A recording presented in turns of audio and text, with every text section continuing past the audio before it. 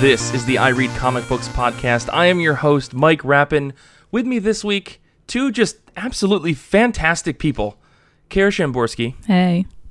And Kate Scotchless. Hello.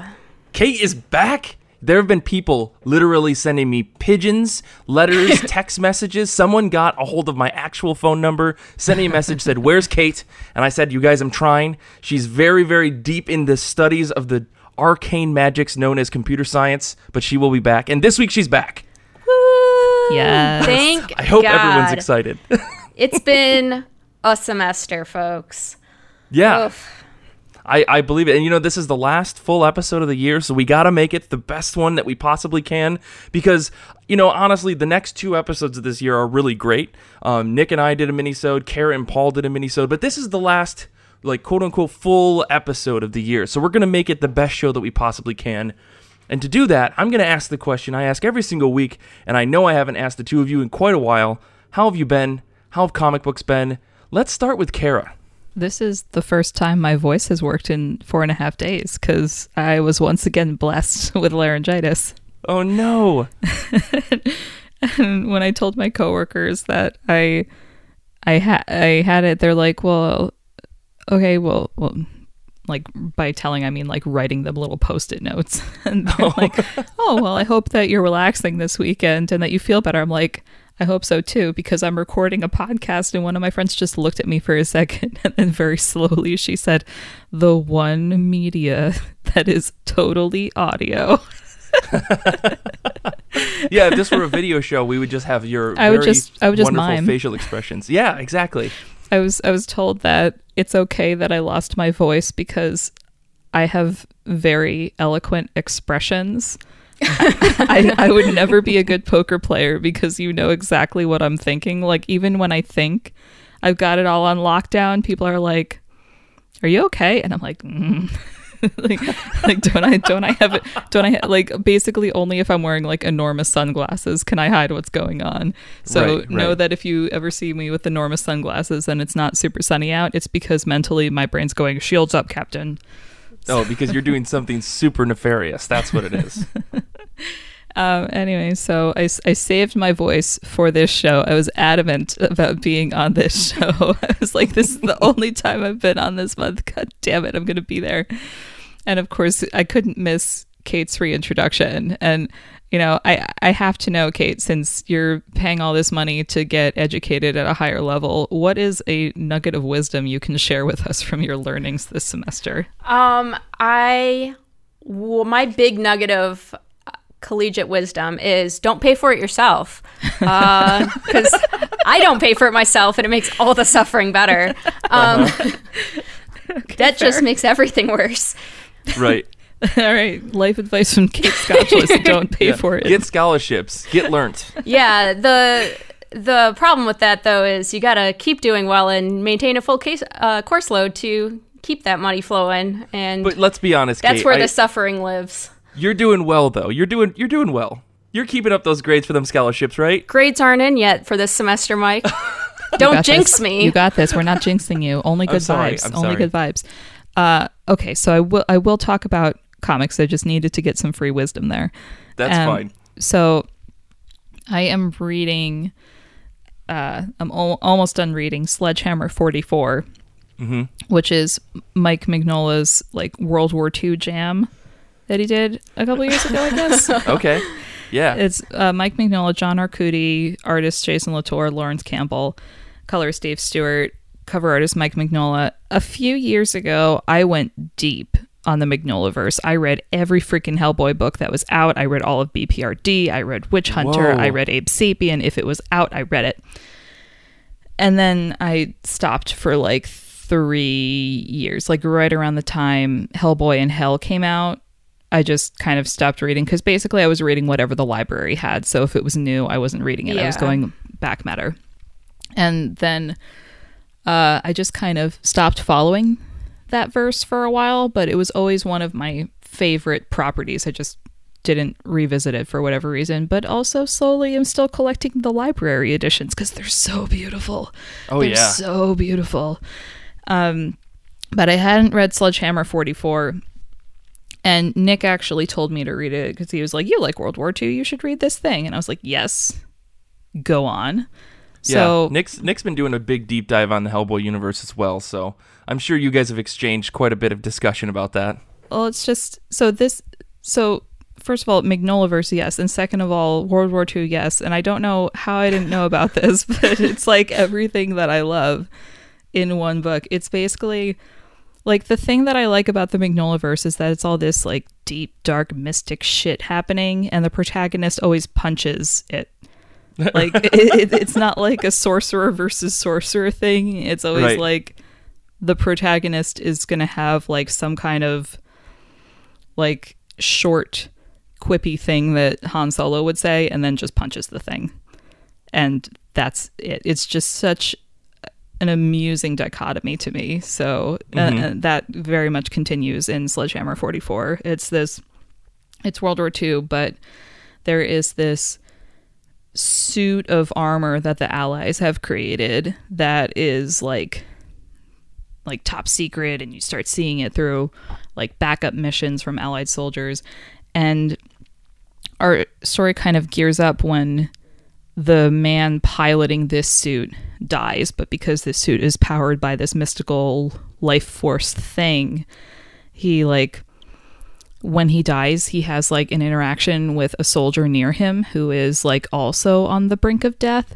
And they do this weird like merge thing where the soul of the dying man merges and fuses with the armor and the life force thing.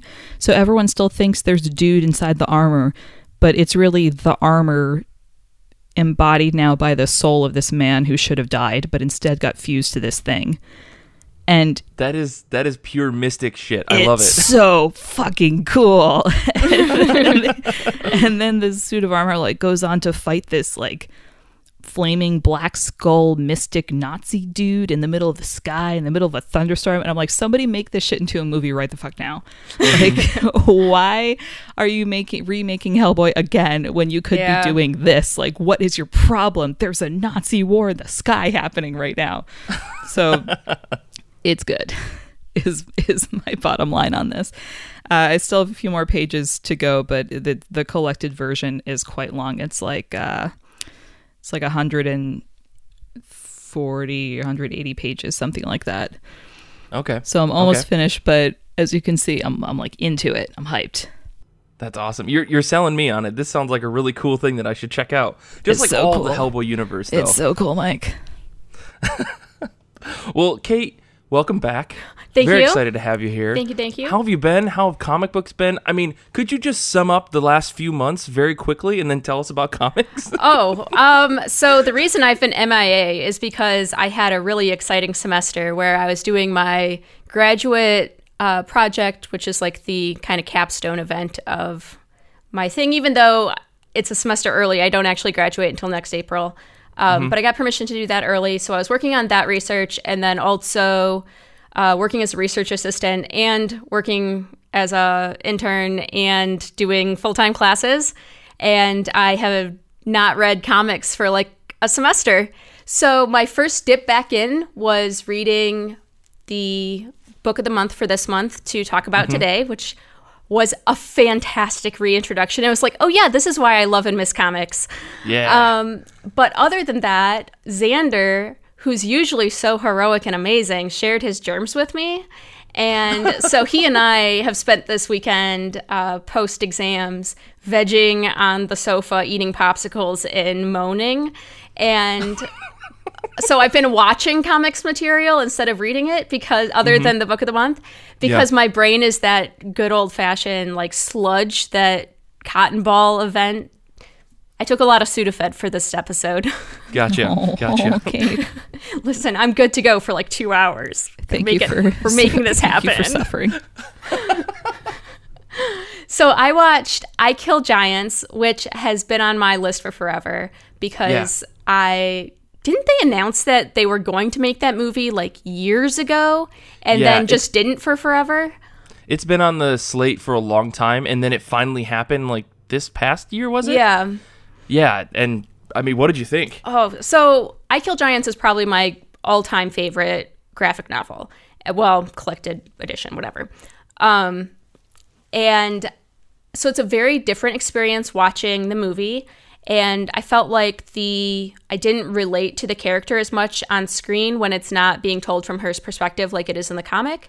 And so she wasn't quite as immediately likable and relatable. And then the overall emotional impact, I think as a result, was less for me, where with the comic, I ugly cried. I mean, ugly cried. And then with the movie, not a drop. So that was the real clincher for me. It was at the end when I was dry-eyed. I was like, well, I don't know that it had the same effect. That being said, I already knew what was going to happen. But I've reread I Kill Giants and had the same experience. So I don't know. Mm-hmm. I liked it. It was worth a watch. I can see why it didn't get amazing reviews from people who weren't already invested in the series. And then we also started watching Sabrina, which I wanted to watch in October, but of course had no time for. Mm-hmm. And that's like, it's getting creepier than my usual creep level tolerance. Yeah. I just finished up the whole season. I think you said you were a few episodes in? Like 3 episodes, yeah. Okay. And I did read volume 1 of The Chilling Adventures, so. Okay. I mean, the spook levels only get higher. Perfect. I'll say that. But I think they, I won't say anything else. The spook levels get a little bit higher, but it's ultimately super worth watching the rest of it if you can put yourself through a couple spooks and scares here and there. I mean, the spiders, Mike. The spiders. Oh, that's only 1 episode. Don't worry. Oh my God, it was bad. Kara, you also watched all this because you wrote like a big thesis piece on this, right?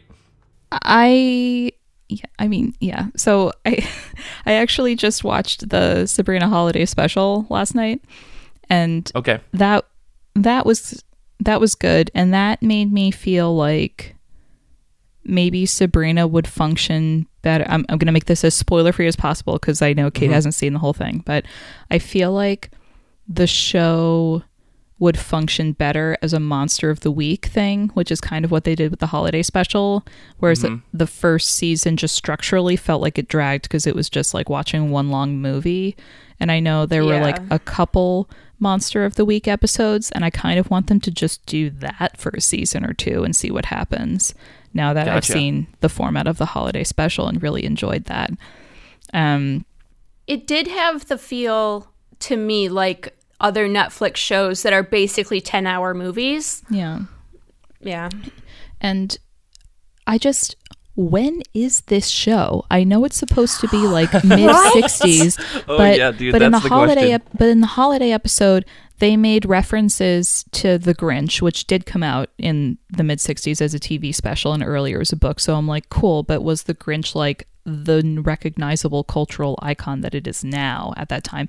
And then they also made an Elf on the Shelf reference, and I'm like 90% sure Elf on the Shelf is a contemporary phenomenon. The cousin also has a laptop in one of the first episodes.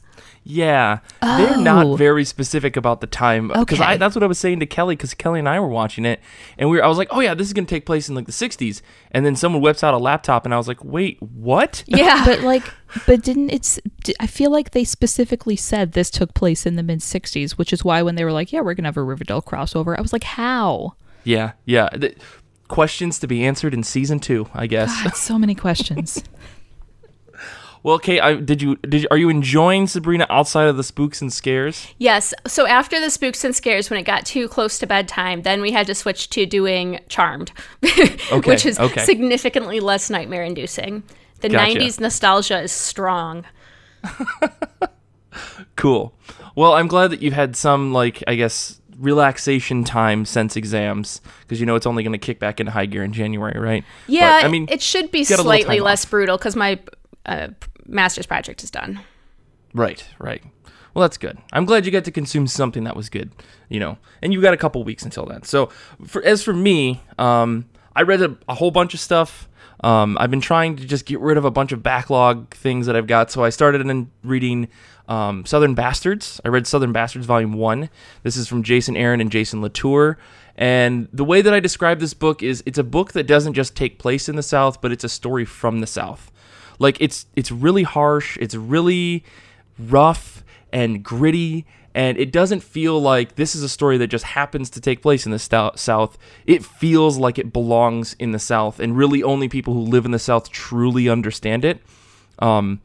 And I don't know, this is a book that's been out for a long time, and I've just been putting off reading it, but I'm really glad that I sat down to read it because it was very good. I liked it. I liked how brutal it was. I liked how in your face they were about like real life subjects without being like spending too much time on like, oh, this is, everyone down here is racist. Like, that's not like the focus of it. The focus is that people in the South can be really shitty sometimes, and sometimes you have a legacy that you need to hold up for the only reason being your pride. I don't know. It's a really weird book for 4 issues. It was very weird. The thing that I think hits me the most about that book is it's so atmospheric. And I don't know about you, Mike, but when I read it, I just feel that this like sticky humidity that must be infusing this whole town. Like, that's just the feeling I get. It's one of the books that creates kind of a visceral atmospheric draw, at least for me.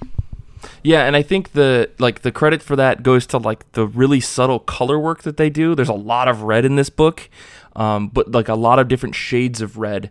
It kind of actually reminds me of what was also done in the book about witches that I cannot think of right now, and not witches, not witches. Redlands is what I'm thinking of. The Jordi Belair book, where they did a lot with like using the same or different shades of the same color to try to depict like the weight of something in a scene. And I definitely think Southern Bastards did that. And man, it's solid. I'm ready to read the rest of it. It's queued up essentially for me. But I also read Coming to Me #4. This is from Zach Thompson and Lonnie Nadler on writing, with Peter Kowalski on art. And if you haven't been reading this book, this is the final issue. It's only a 4-issue miniseries. The story is essentially taking the body horror, weird, mind-melding consciousness acid trip to the next level, and in this final issue.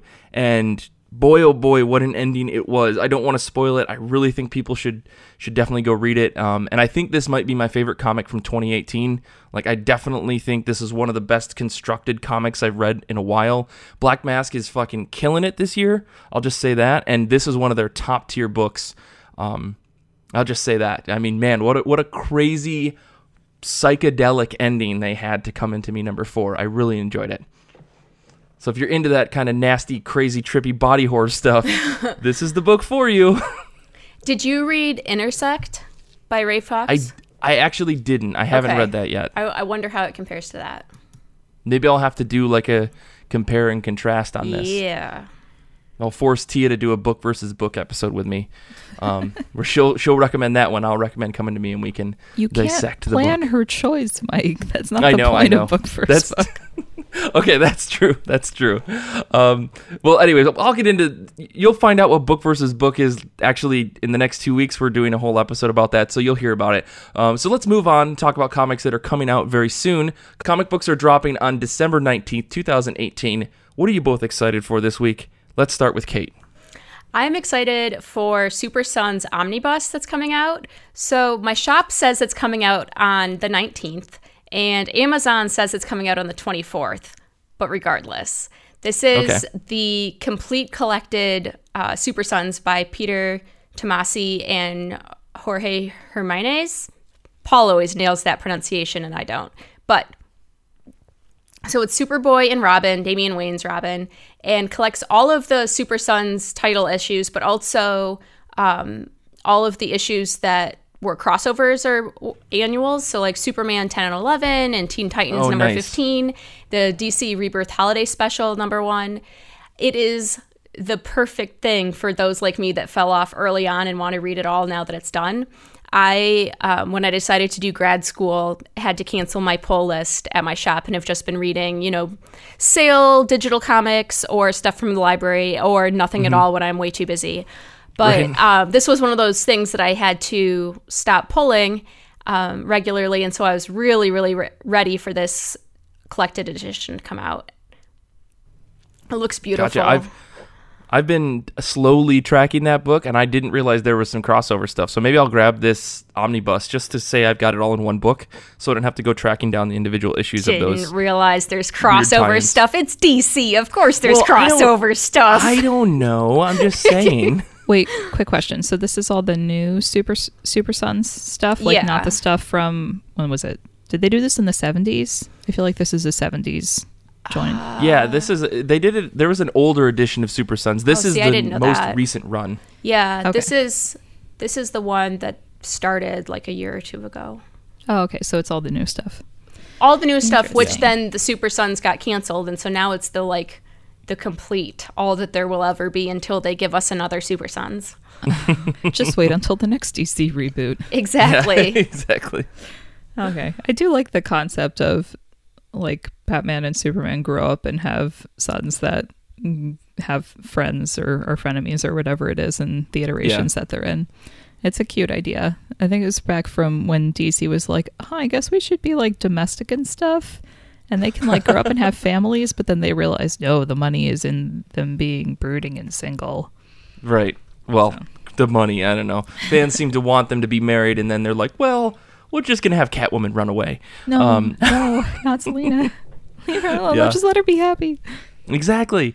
Well, Kara, what about you? What are you excited for this upcoming week? Shocking no one, I'm going to pick an Archie title. There's a new Betty and Veronica series coming out. And so, okay, I don't know if you guys remember, but a few years ago, Archie made the kind of interesting / weird move of trying to kickstart their new line. Like they had a Kickstarter that they canceled a couple weeks in, and it was supposed to fund Jughead, Betty and Veronica, and I think Archie. Yeah. And I was a part of that. I was Right. really bummed when they canceled it.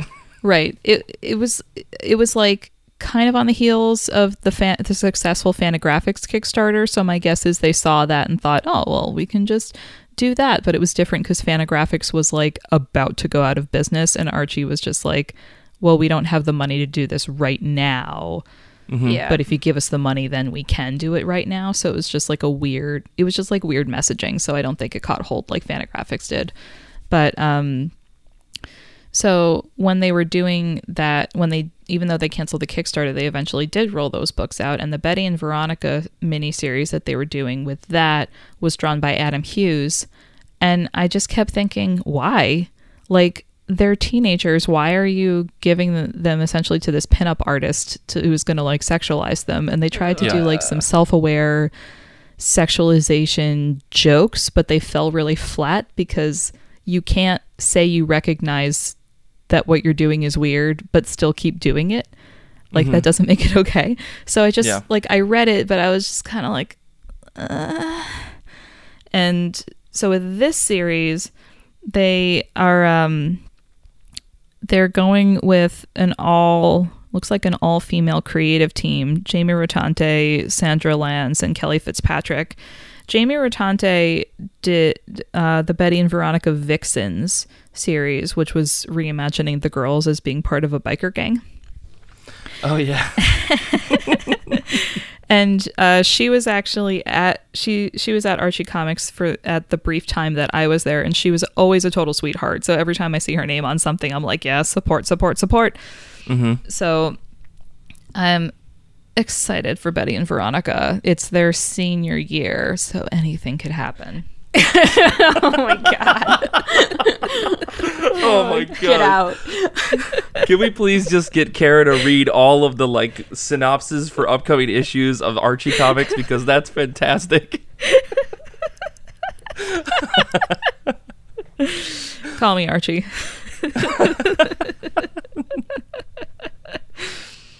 Oh my god. So this is almost enough to convince me. If you're saying that the creative team sounds solid to you, I'm gonna trust you as our resident Archie expert. So I trust Jamie. who knows? Yeah, that sounds great. This week I'm excited for Deep Roots number 5. This is from Vault Comics. This is Dan Waters and Val Rodriguez on art, Dan Waters on writing. This book is super trippy, and I'm apparently really into this kind of stuff. The art is out of this world with colors and just bright flashes of light and everything. The way that I described it is, this is a trippy book, and I like that a lot. What is time? What is space? How does the universe protect itself? After 4 issues of abstract everything, we're finally coming to a conclusion, I think. I know that this is the last issue, But the way that the story's been building, I feel like it's going to end with a really strong cliffhanger.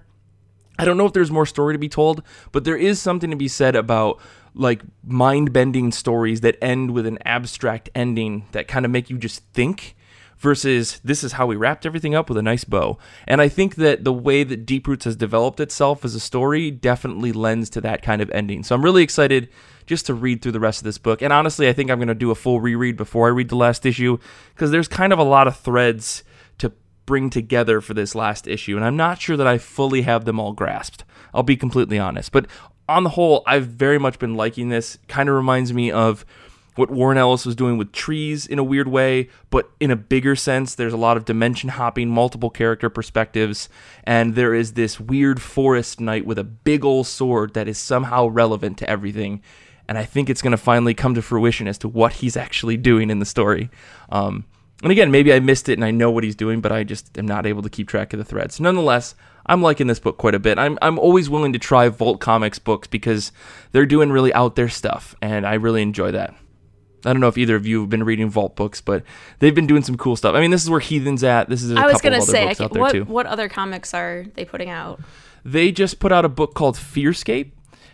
Tia did a review for us very recently about that. And if I pull up their site, I know I'm not supposed to use my computer, but they did Submerged, Vagrant Queen, Friendo, Wasted Space, Reactor, Deep Roots is on the list.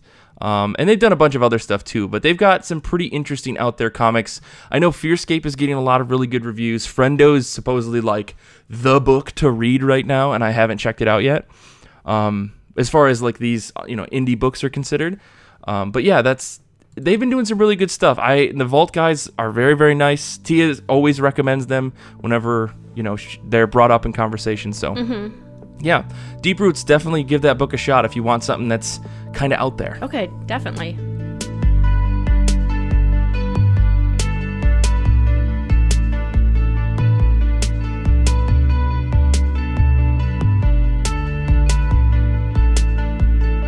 For our show this week, it is a Goodreads Book of the Month book, and we're discussing 4 Kids Walk Into a Bank. But before we get into the discussion, I want to remind everyone that we have a listener survey going on right now. You can win $15 to Comixology if you go to ircbpodcast.com/survey. Fill out the survey, let us know what you think of the show.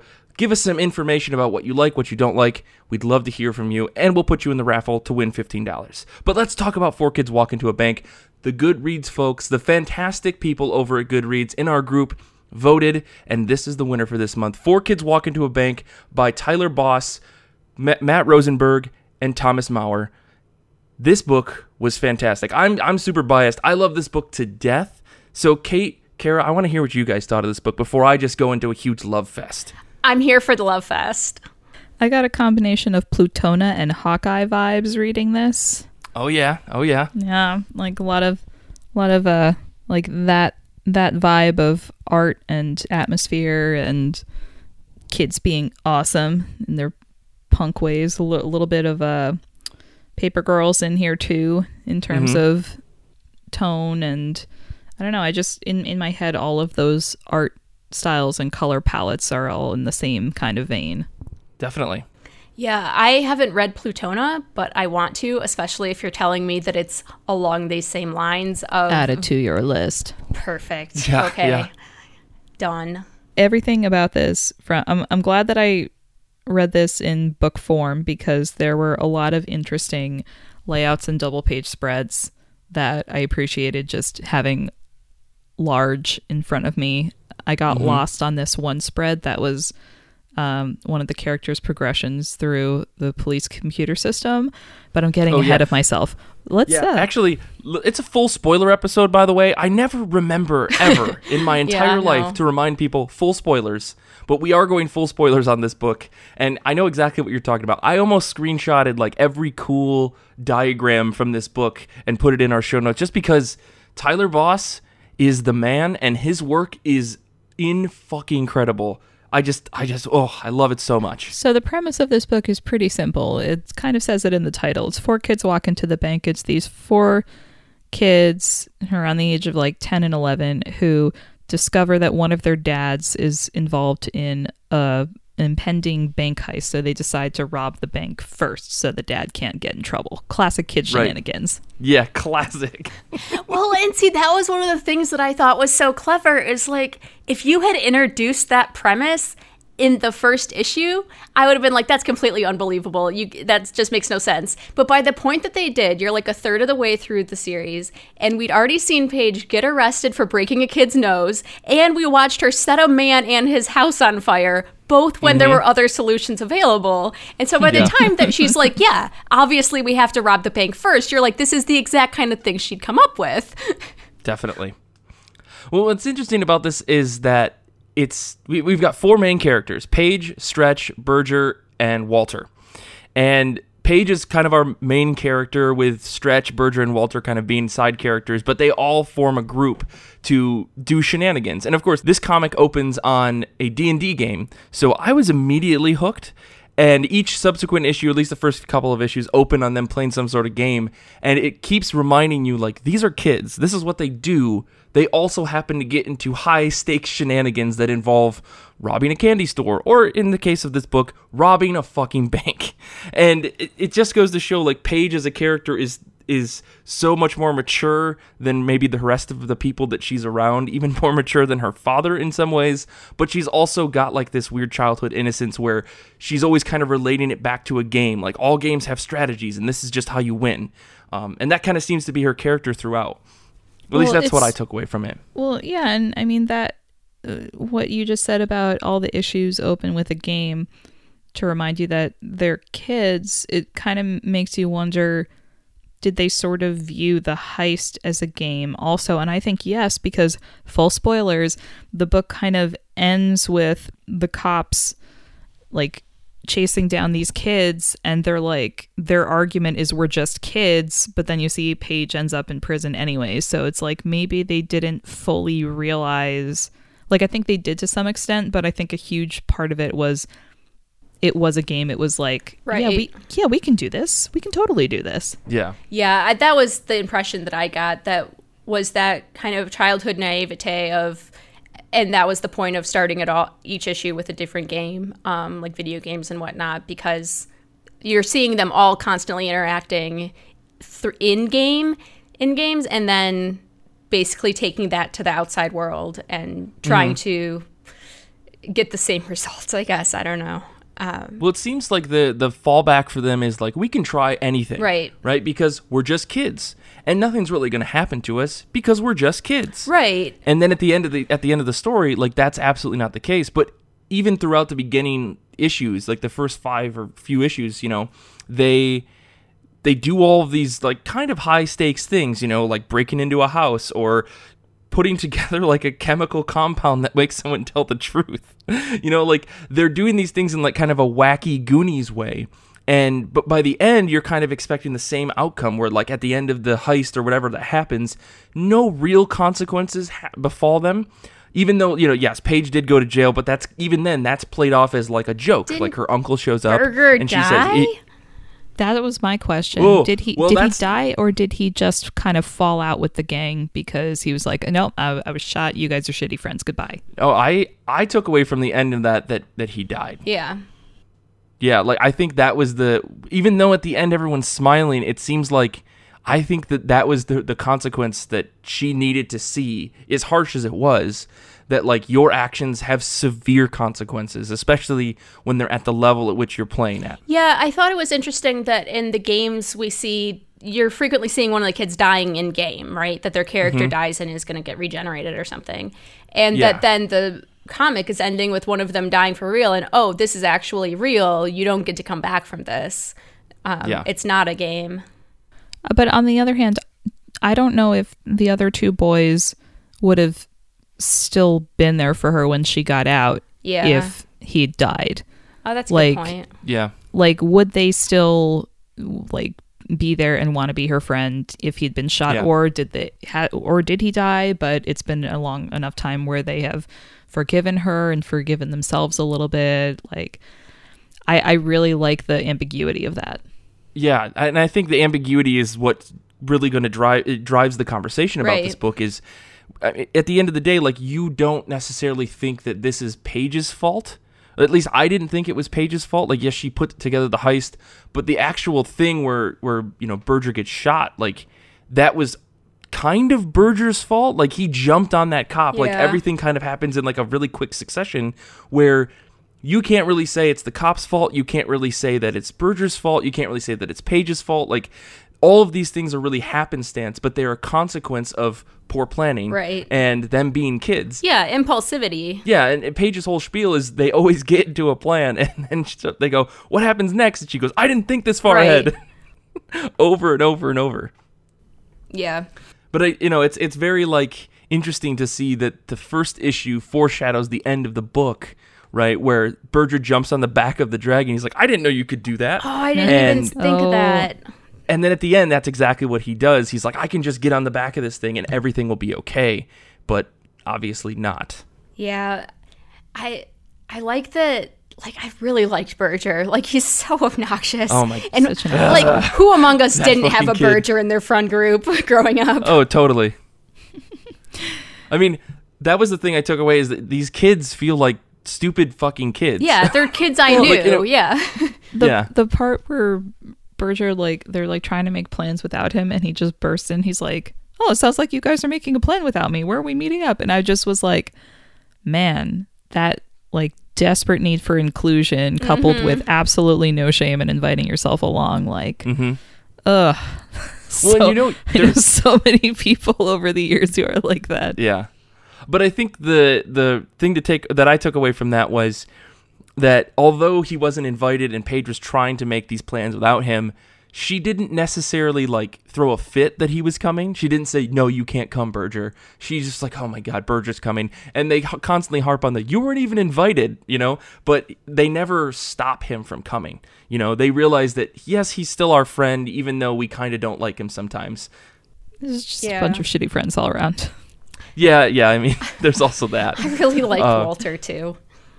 Oh, Walter. Such a shy sweetie. He's such a Sweet shy baby sweetie. Walter. I love the visual effect of his eyes getting big and shiny for all the times when he shines, like when he's talking about chemistry or math, and his eyes get all big. And I'm like, oh, yes. But then coupled with the lettering choice of making all his dialogue minuscule. So to show tiny. how Oh my quietly gosh. he's talking.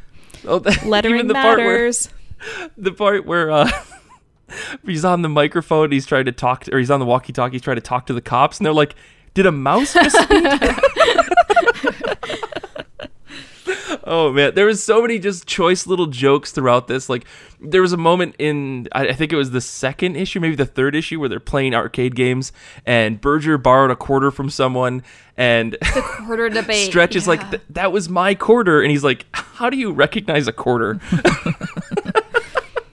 I have to say, so I was on the episode we did a while back about sound effects, and my stance was I never noticed them, but I noticed all the sound effects in this book because it was like, I think in the first issue, I think Walter vomits and they'd just been drinking soda and the sound effect is Fanta. Yeah. And I like did a double take and I was like, wait, what the fuck? And then for the rest of the book, I made a point to pay attention to the sound effects because they were all so great. Like when Berger is evading the cops by like jumping on a trampoline over a barbed wire fence and the sound effect is "fuck you." I like the one where he's getting hit in the head by the kickball that the jocks threw and it just says "jocks." Yeah. The part where Berger is distracting the cops and he throws an egg and it hits the guy in the face and the sound effect is yolked. There's so many. I mean, this book is full of little fun details. And again, you gotta credit Tyler Boss and Thomas Maurer. Thomas Maurer did the lettering for this book. The two of those guys working together to frame some of this stuff is unparalleled. Like, it again, I think Kara, you said this reminds you a lot of Hawkeye, and I feel a lot of that as well. Tyler Boss's line work and a lot of the way that he just does layouts feels very similar to David Aja, and like that is totally like a credit to the both of them. They both do stupendous work. So again, if you're into that, definitely check out this book as that part. Did you notice that when Paige is giving Walter the book to make the like sleeping gas from, it is Wartime Chemistry, a Beginner's Guide? Oh my god, I did not notice that. I did not see that. That is very good. I enjoyed that detail. And then the librarian comes up. She's like, that's for seniors only. I'm like, who the fuck is giving 18-year-olds wartime chemistry to read? Right. See, but and that's like a kind of a commentary on when this book takes place, which feels like mid-'80s. Like it just feels like an 80s comic. Floppy disks. When are floppy disks? Oh, that'd be late 80s then. Mm-hmm. Yeah. Solidly there was 90s, maybe early 90s. There was a lot of just little things in this, like, moments between characters. There was like the couple pages where it was just back and forth and it was just faces for like a 2-page spread. Like, talk about a cool way to have a conversation and minimize the amount of art that has to be drawn. That's also one way of doing that. But one of the dialogue pieces that really got me in this book was Paige's dad picks her up at school. And she'd been fighting, and she's like, why are you lashing out at these guys?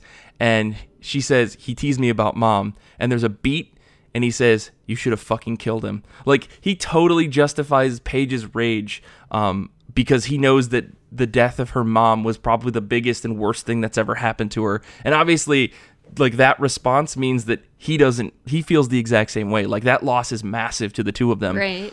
Which explains a lot of Paige's acting out and kind of drives into this, backstory of Paige's dad where we don't really know too much about him, but we know that he made a lot of sacrifices in order to make sure that Paige had a decent life.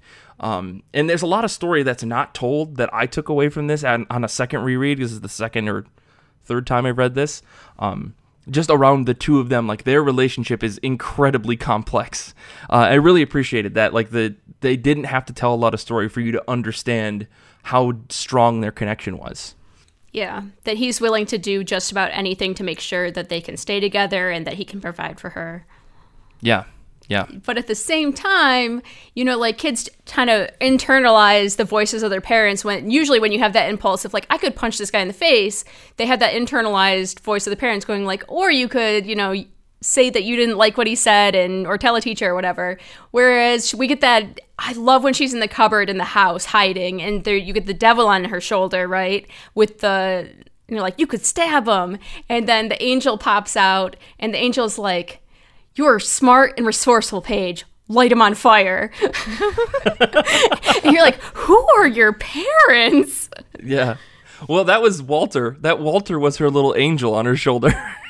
Oh, I didn't notice that. Was it really?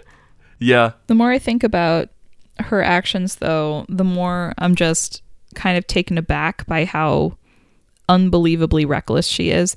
Like, I was thinking again about the first issue where these like 30-something-year-old like bank robbers to be show up at Paige's house. And like, I'm just thinking, okay, how would I as an 11-year-old have reacted to all of a sudden 4 strange, scary-looking dudes showing up in my house? I would have like freaked the fuck out, like not said anything, like started slowly backing away, like maybe try to find a phone, going like "Mom" or something like that. Right, and this, yelling for a parent. And this little punk is just getting up in their faces, and her boy squad is backing her up by like shooting one of the dudes in the eye with a slingshot and an ogre figure. And I'm just like, this kid has zero self-preservation instincts. Like, how do you get to the point where you just don't give a fuck like this in the way that she does? Because every single thing she does and says in this book is just zero self-preservation, zero internalization of the consequences, just basically the opposite to me in every possible way. So the more I think about it, the more I'm just like, how? Like, are you okay? Yeah, well, and to that end, I know some people have talked about that not feeling accurate. So Robert on the Goodreads discussion thread said something just felt off about it throughout the story. On the one hand, it seems to try to be a realistic story, monsters, superpowers, fantasy, etc. But so much of what the kids do is so unrealistic, and he feels like he missed something. And I think that's kind of, it is so extreme that I could see where it might read as just completely unbelievable, especially if you didn't know any kids that were that level of impulsive and reckless. Yeah, I mean, again, this part of me like reads into the context maybe too much, but I think Paige's ability to just do things without thinking is kind of her like acting out in a way. For sure. Right? Like she's got this rough home life, and that's made pretty apparent. Yep. You know, her dad's not making her lunch, things like that, which isn't necessarily it's one of the many signs that she doesn't have a good home life.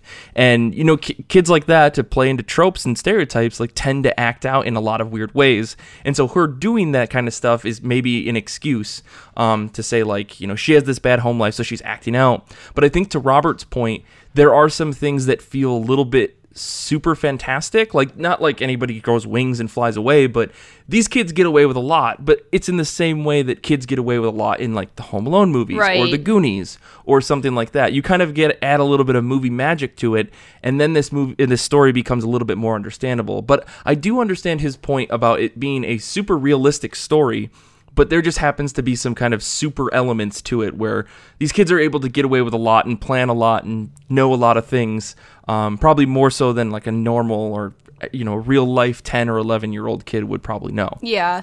Well, and like Walter's unsupervised in a chemistry lab at his school. Like that just doesn't happen. I think it felt very like Goonies to me in that sense, where it's like, yeah, this isn't real world, but it's just kind of a stretch. It's maybe how kids see the real world sometimes. Sure. I can do anything. It's kind of like the dream. I know. It's kind of like in the Peanuts comics. Like you never actually see a grown up, and in the shows they're just going wah wah wah wah wah. This is very like, unless the kids choose to interact with grown ups, they're kind of in their own world. Yeah, they're very unsupervised. Well, except for that one time that teacher came into, what was it, like the boys' bathroom when they were beating up Turd. Mm-hmm. Yeah, Turd. Or when he was beating them up. It's just that whole reveal of like his mom being the manager at the bank and having chosen to name him Turgel. Just it's a family name. And she just and Paige just like almost broke character for her infiltration. It was just like, what the fuck would you do that for? Explains so much. It did feel very like coming of age in that sense too, with that whole trope of like realizing your parents aren't who you thought they were, and finding out more about your parents from like before you existed, and just not just your experience of them, in the same way that like Snowblind did, and gave me echoes of that, in that probably that same like realizing your dad was a criminal. But I think that's pretty classic. And I think that some of the like the interactions with Paige and her dad seems like maybe she's a little bit too young for him to be treating her like an adult in some ways. Like he doesn't parent her very well. And not to say that parents should be controlling, but parents need to have some restraint on children, and that's what you typically see in real life.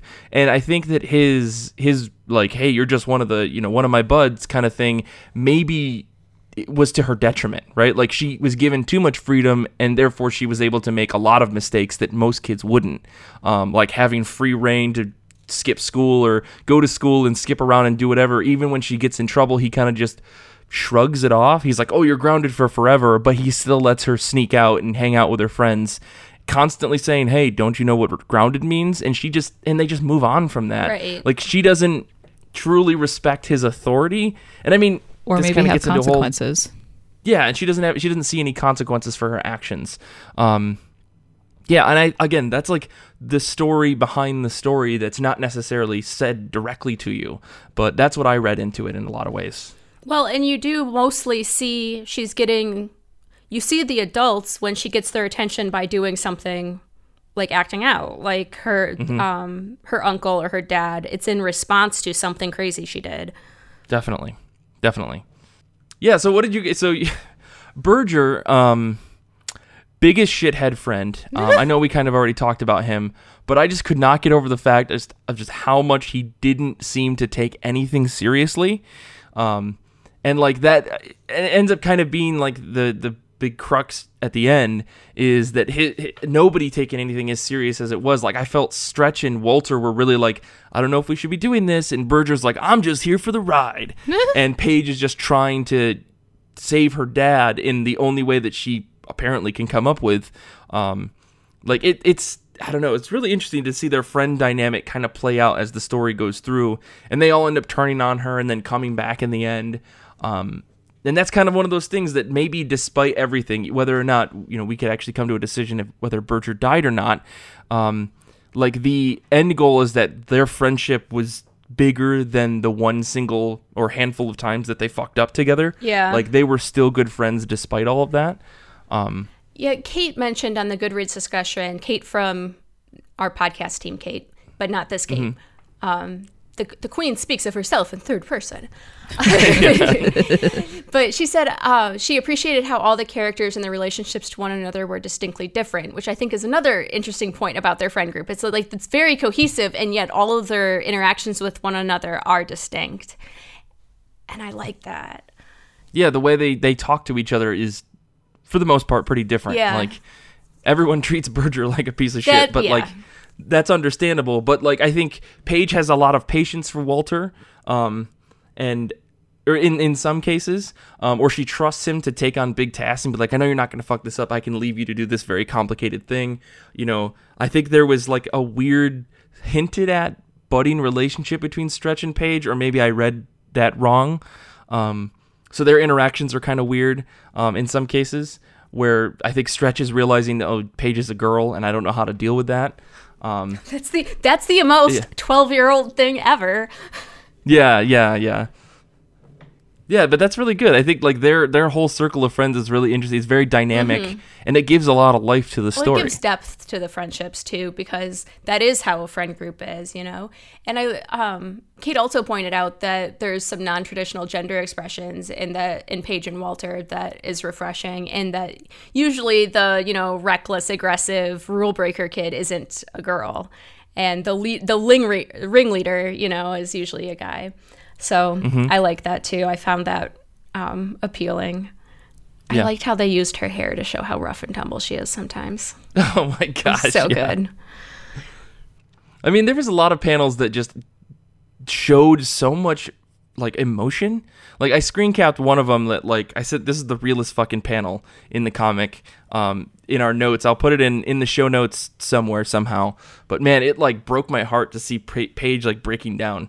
Yeah, and the thing where they're like planning it with their childhood toys of like a My Little Pony as a bank customer, and like oh my god, that's the kiddest way to plan a bank robbery. Holy crap! But then they were like, on top of that, they were arguing about why a horse would be in a bank, right? And I'm like, but but like that you're using these as avatars for people, so why are you arguing over the semantics of it being a horse?